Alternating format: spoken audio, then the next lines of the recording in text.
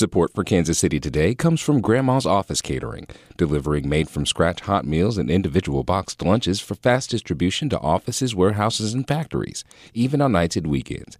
Details are at grandmascatering.com. This is Kansas City Today. I'm Nomin Ujiyediin. Today is Tuesday, January 24th. Coming up, we'll hear from Missouri Governor Mike Parson on his budget priorities for this year. But first, some headlines. Kansas City public schools and charter schools lost out on $45 million in potential funding last year because of tax breaks for real estate developers. That amounts to $1,700 per pupil redirected from Kansas City schools and into development projects, according to a district report. Rebecca Markham Parker is a librarian at East High School. We really could use funding for more books. And our furniture here in the library, a lot of it is 40 years old. It was placed here about the time I graduated from high school.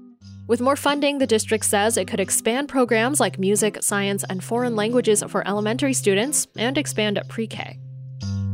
The owners of a northeast Kansas City apartment complex that had been without heat since Friday say they expect gas service to be fully restored this morning. KCUR's Carlos Moreno reports.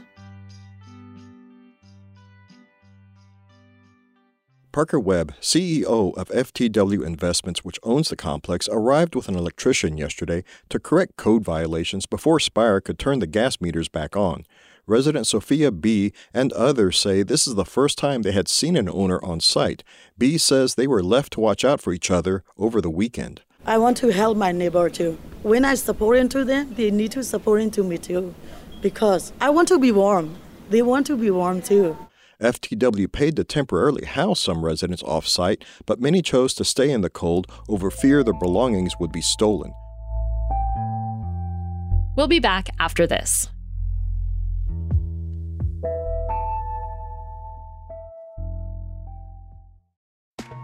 You listen to this podcast every day because it's your KC local reliable news source. You take us seriously. But you know, we like to get down and we want you to party with us. Join us at our annual benefit Radioactive on June 14th. NPR's All Things Considered host Ari Shapiro is the featured guest at this party, and it's gonna be bumpin'. You gotta be there. Sponsorship packages and ticket information are available at kcur.org/radioactive. When Missouri Governor Mike Parson announced his budget last week, many of his proposals received unexpected bipartisan support. Chief among them was an increase on spending for childcare. In an interview with KCUR's Steve Kraske on Up to Date, Parson said the COVID-19 pandemic and its impact on working families was one reason for that policy decision. Here's an excerpt of their conversation about this year's proposed Missouri budget, edited for length.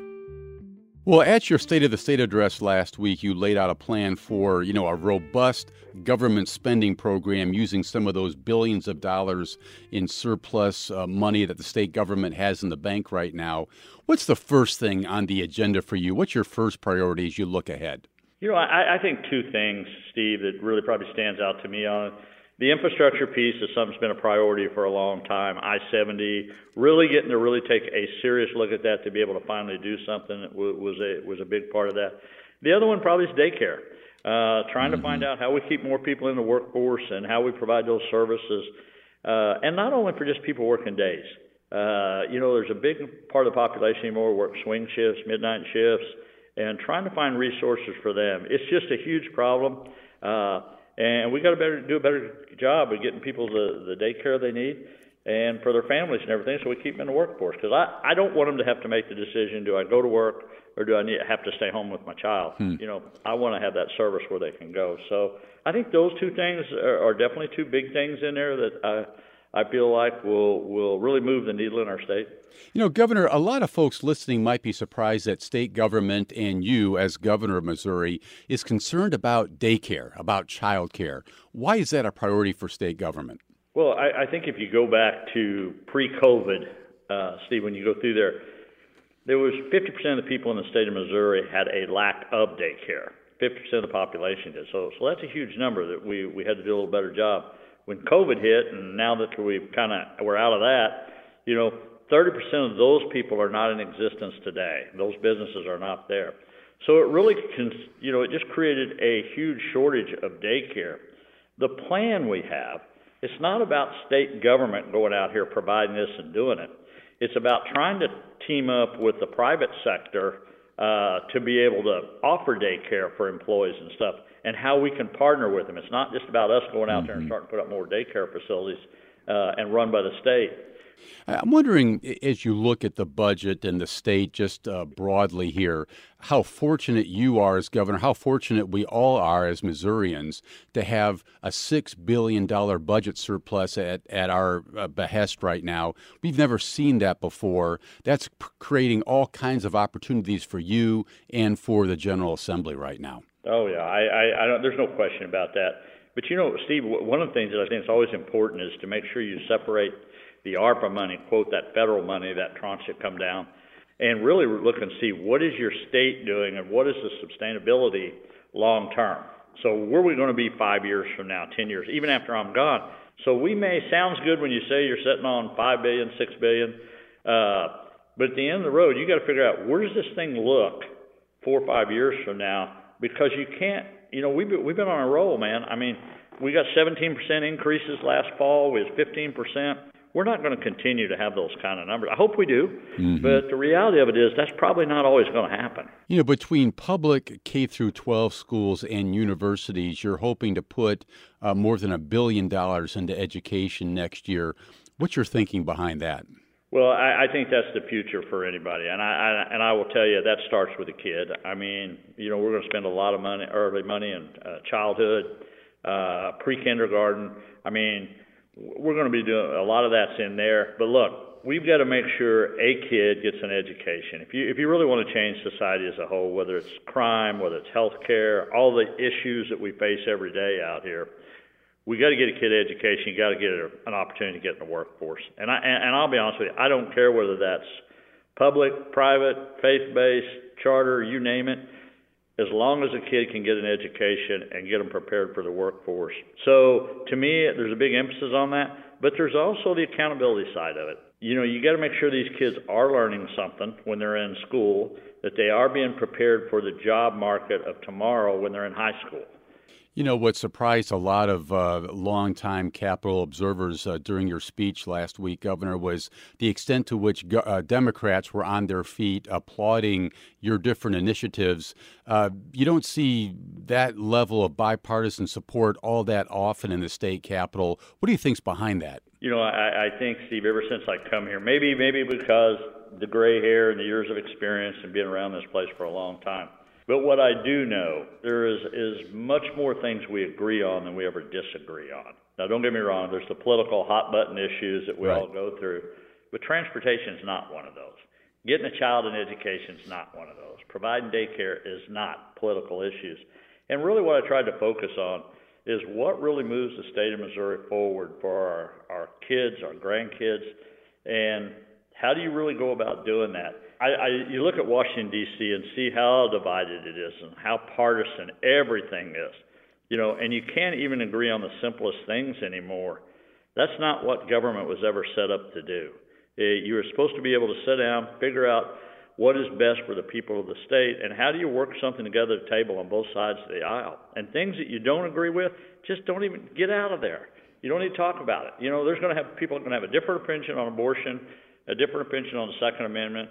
And so we're just going to disagree on those issues. But there's lots of issues we can agree on. Well, let's go back to your proposal to widen I-70, at least in some parts of the state, in the big cities. This has been talked about for quite a long time. What's your thinking on why this is a priority now to get this done? When I first came in office, the Buck O'Neill Bridge was one of the biggest issues in Kansas City. And I said I would help and I would get that across the finish line. Roachport Bridge in Columbia. We set out those projects. The plan we set forward in the state of Missouri, we just took the high volume areas, Kansas City, Columbia, St. Louis, to be able to get to them are some of the largest expenses for the smaller areas. It's the most difficult to do. We know if you do those three hubs, if we put those three in place, it's a matter of just connecting the dots. Whatever the future holds, they're going to finish that.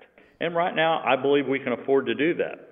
Now, there's a lot more to that plan because we Sam Graves being now the transportation chair. The congressman from northern gonna, Missouri, right. Mm-hmm. Yeah, that's going to open up the door, probably some more funding. So we maybe can leverage some of that money to be able to get some more federal money and some other issues. Is that a precursor to getting the entire length of I-70 widened in Missouri? Most certainly. That's the game plan. That's the way we view this thing. But, keep in mind, this is the first time that we are also using general revenue totally. Mm-hmm. So that's a little different way we've approached it. So, again, I'd love to go in there and just say, hey, we're just going to put everything in there and we're going to be able to do it. But that becomes very risky for the future, and it's just I don't feel comfortable doing that, and nor do I think we have the resources to do it, as much as it may sound like we do. We got a lot of the programs out there we got to be able to sustain, too, for the next 4 or 5 years. You said during your State of the State address that you want to vastly increase broadband Internet accessibility across the state of Missouri. The long-term goal is to make broadband access as widespread as electricity. What's your game plan on that front? Yeah, we just got to build the infrastructure for that, Steve. We sometimes we look at this as a rural issue, and definitely rural does have its area in that. But you can go to suburban areas of St. Louis, of Kansas City, and they got the same problems.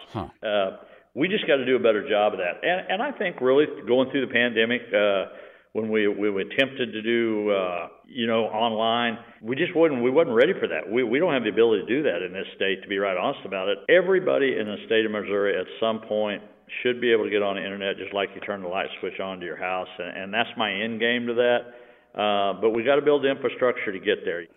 Governor, the other thing that really struck me, and it struck a lot of people in listening to your speech, is the extent to which you avoided hot-button political issues that you just referred to a few minutes ago. Nothing about abortion, nothing about critical race theory during your speech. What was your thinking behind that? Is it just time to turn the page in the state on those issues, or what's your thinking there? Again, I'm going to speak on the behalf. I'll be careful to try to keep my governor's comment and my personal comment separated here a little bit. But let's just take the abortion issue. The reality of it is the vast majority of the people that are one way or the other, pro or not, that's pretty well where you're going to be.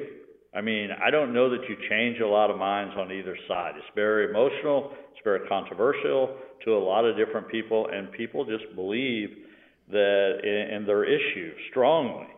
And I just don't know that you're going to change much of what you normally have right now in Missouri, the way the vast majority of the people feel here. So whether we always like the outcome of that or not, I don't know that you're going to move the needle talking about that for an entire session and you don't get all these other things done. I'm not sure what the end game would be on either side. I want to ask you about a couple of other issues, Governor. You're hoping to spend $50 million in school safety grants. I'm wondering what kinds of things would that money go towards? And again, so many parents concerned about the safety of their kids when they go out the door in the morning and walk over to the schoolhouse. What is a school safety grant? Well, I think one point you just made, Steve, is another point that I think people need to understand, too. It's just not your children. People want to leave their home of the morning and feel like they're safe when they go to work, when they go to the store, all over the state of Missouri. And I don't care whether you're downtowns or rural areas. People want to feel safe. What happened in St. Louis in that region was just a terrible tragedy, as we all know. But for the reaction that happened to a deranged person, it happened the response happened the way it should. Law enforcement got there as soon as they possibly could. The school took reactions, that they implemented were the right things to do and literally saved lives by doing it. And I think that model and making sure that building was secure as much as you possibly can secure it is the model that we need to go out and make sure the rest of these schools, if that should happen, and we all hope and pray it never does, but if it does, that everybody knows exactly what to do, and that time comes, exactly where those kids are supposed to go, how they're supposed to be surrounded, how they're supposed to be locked down, what the security officers are supposed to be that are there, and where your entry points are. You also have a plan to improve Missouri's maternal mortality rate, Governor. What kind of funding and what kind of funding would that receive? What do you want to do there? Yeah, look, our statistic, and that's terrible. 75% of those deaths could be preventable. And, as a grandparent, I sit here and I see those kind of numbers, and I think how precious life is for everybody.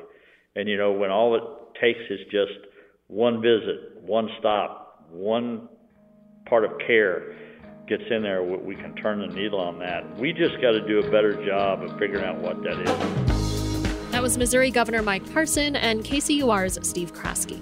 You can hear their entire conversation at kcur.org. This is Kansas City Today. I'm Nomi Nujiadeen.